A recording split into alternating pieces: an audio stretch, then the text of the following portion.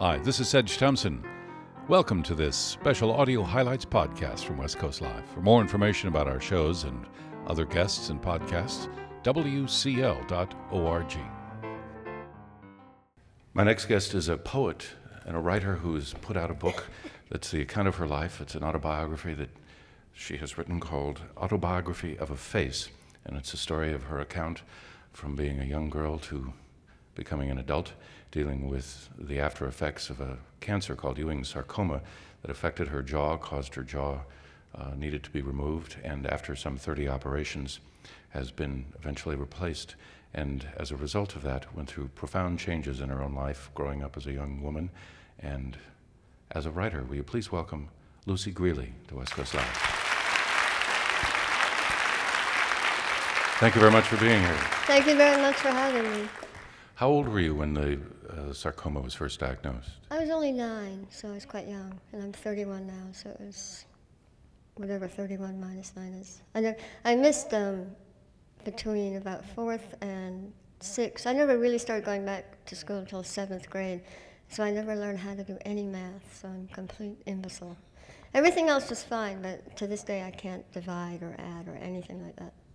So much of that time, though, your education came from hanging out in hospitals and talking with other patients who also were in for operations and so forth. Yeah, it sounds, it's so funny. I've done a lot of interviews, and, I've said this before in other interviews, but what happened to me was a life, and I took that life and I made it into a book. And I've read a lot of books in my life, but up until this point, I haven't read my book, which represents my life. And I've heard a lot of interviews, but I've never heard people interview me before. And, as you sit in one stool, there are 18 million things happening. The lights, the people, the way the seat feels beneath you. And that's what happens in your life. 1 million things happen to you, but people take out, certain specific, you were in hospitals, you did this and you did this, and that's the focal point. And it's very real to me because it happened to me, but it also lends a kind of surreal quality to it too. And I think in some ways can serve to really distance people, especially if people are having similar problems, either with cancer or with specific facial disfigurement. Or I like to think the book is mostly really about just figuring out who you are and feeling alienated from other people. And so sitting here on this stage, having somebody report my life to me, it seems like I did that? Well, what were some of the things you chose to leave out then? Well, I mean, because our perception of you is through your book, which is your story of your life. I think I left quite a lot of things out. I also, I'm a writer, so I wanted the book to be a well-written book, and the task of a writer is, here we're sitting in an entire audience, with room with a lot of things going on, but a writer can talk about specific details, which can then invoke the entire room. So in my book, it's funny, I've been outright accused and sort of more subtly asked in an accusing tone, how can you remember so much? And the truth is if you look at the book, I really talk about 2 chairs, and the way I talk about the 2 chairs invokes a whole scene. So I really chose to write the book in the way that we sort of remember things, which is that we remember very specific details which evoke a lot of unsaid things. So I really talked about just the perceptions that I was going through as a child, the sort of try to recreate or reconstruct the here and the now as I was living it as a child, and see things from a child's point of view. I think from the perspective of a reader, I mean, that's what sticks out. Certain details stick out in my mind as a reader, which lead me to want to know a little bit more. They give me a different sense of perception of your experience. In the hospital as kind of a gang leader, leading people down the hallways to the animal experimentation lab, down through the tunnels of a hospital. Yeah, that wasn't, I didn't plan it to work out that way. I was a real tomboy, too. And, people are always asking me, what would you have been like if this had never happened to you? And the person that I am now was formed by the person that went through all of those things. To sort of look at life in that way is to sort of imagine your own non-existence, which is impossible to do. So it's not, I can never really say what I might have been like, but I do know that I was outgoing anyway before I was ill. And an important thing to remember too is that I got ill and became disfigured before I went through puberty. And I had that sort of natural child's self-confidence that doesn't have to do with worrying about what the boys in class are going to think of you. So when that started to come up when I was like 16 or so, I just repressed it. And although one side of me was sort of deadened and became very fearful, I became very frightened of other people. I was teased a lot, and I really hated that. Another side of me survived, a part that a lot of times doesn't actually get to survive through puberty because, everybody goes through such terrible, self-fears and self-doubts through puberty.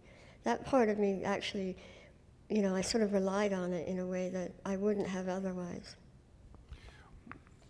You write about the odd sensation of looking in mirrors and catching your reflection everywhere, that you've learned how to catch it in reflections of glasses in store windows, that you would also then learn how to ignore it.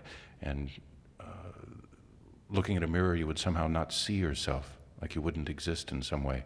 Yet the writing for you seems then to have been a way to be able to look at a mirror. The book became your mirror. Well, it's...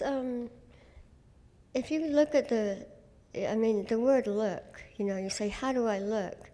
And the intricacies and the subtleties and the dangers of that very question are contained within the grammar, because look can either mean I look at or I am looked at. It can be either an action or a passive state.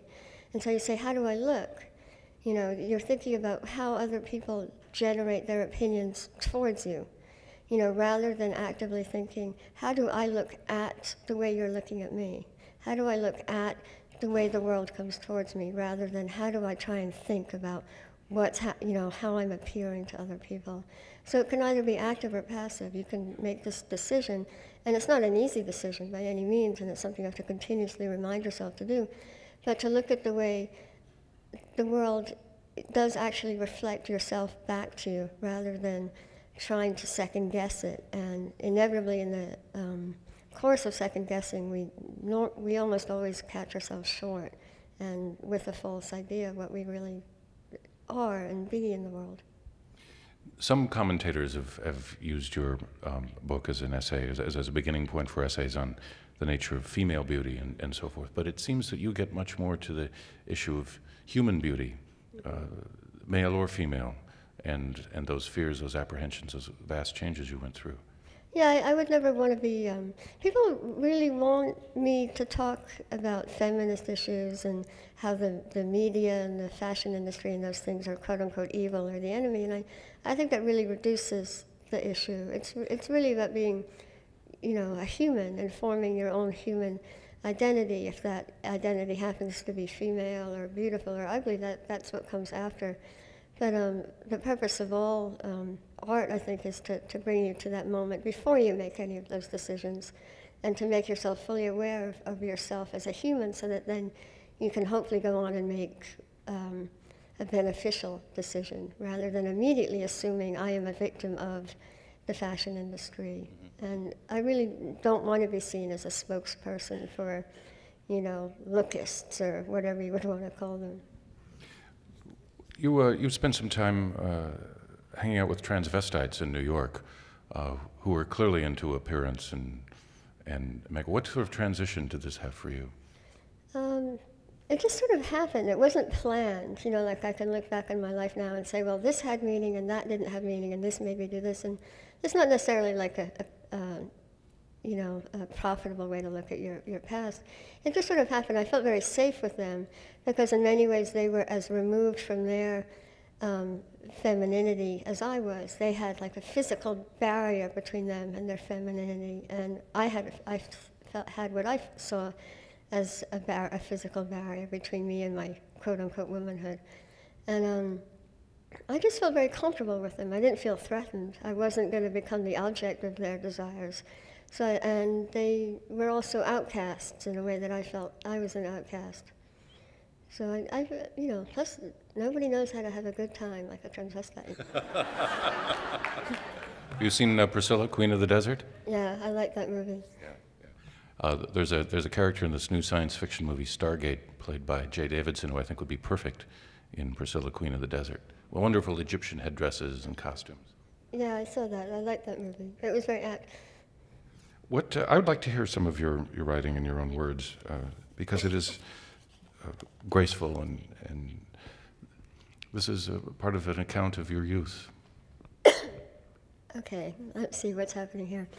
I was still having chemotherapy at this point. I was probably about 13.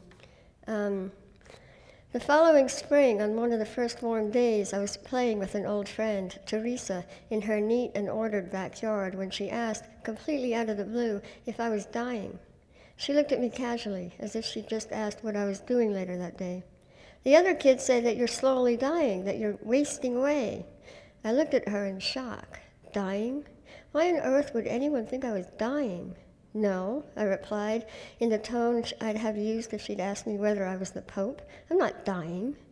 When I got home, I planned to ask my mother why Teresa would say such a thing, but just as I was coming through the front door, she was entering from the garage, her arms laden with shopping bags.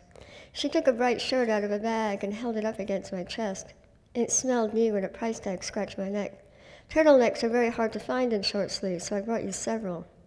I was still a tomboy at heart and cared little about what I wore, just so long as it wasn't a dress. But turtlenecks? Why on earth would I want to wear a turtleneck in the spring? I didn't ask this out loud, but my mother must have known what I was thinking. She looked me straight in the eye. If you wear something that comes up around your neck, it makes the scar less visible. Genuinely bewildered, I took the bright-colored pile of shirts down to my room. Wouldn't I look even more stupid wearing a turtleneck in the summer? Would they really hide my scar? I hadn't taken a good, long, objective look at myself since the wig fitting, but that was almost 2 years ago. I remembered feeling upset by that, but I conveniently didn't remember what I'd seen in that mirror, and I hadn't allowed myself a close scrutiny since. I donned my short-sleeved turtlenecks and finished out the few short months of elementary school. I played with my friend Jan at her wonderful home with its several acres of meadow and, most magnificent of all, a small lake. Jan had as complex a relationship to her stuffed and plastic animals as I had to mine, and when I slept over, we'd compare our intricate worlds. Sometimes, though not too frequently, Jan wanted to talk about boys, and I'd sit on my sleeping bag with my knees tucked up under my nightgown, listening patiently. I never had much to offer, though I had just developed my very first crush. It was on Omar Sharif. Late one night, I'd stayed up and watched Dr. Zhivago on television with my father. Curled up beside him, with my head against his big stomach, I listened to my father's heart, his breathing, and attentively watched the images of a remote world, a world as beautiful as it was deadly and cold. I thought I would have managed very well there, imagined that I would have remained true to my passions had I lived through the Russian Revolution. I, too, would have trudged across all that tundra, letting the ice sheet over me and crackle on my eyebrows. For weeks, I pictured the ruined estate where Zhivago wrote his sonnets, aware that the true splendor of the house was inextricably bound to the fact that it was ruined. I didn't understand why this should be so, and I didn't understand why reimagining this scene gave me such a deep sense of fulfillment, nor why this fulfillment was mingled with such a sad sense of longing, nor why this longing only added to the beauty of everything else.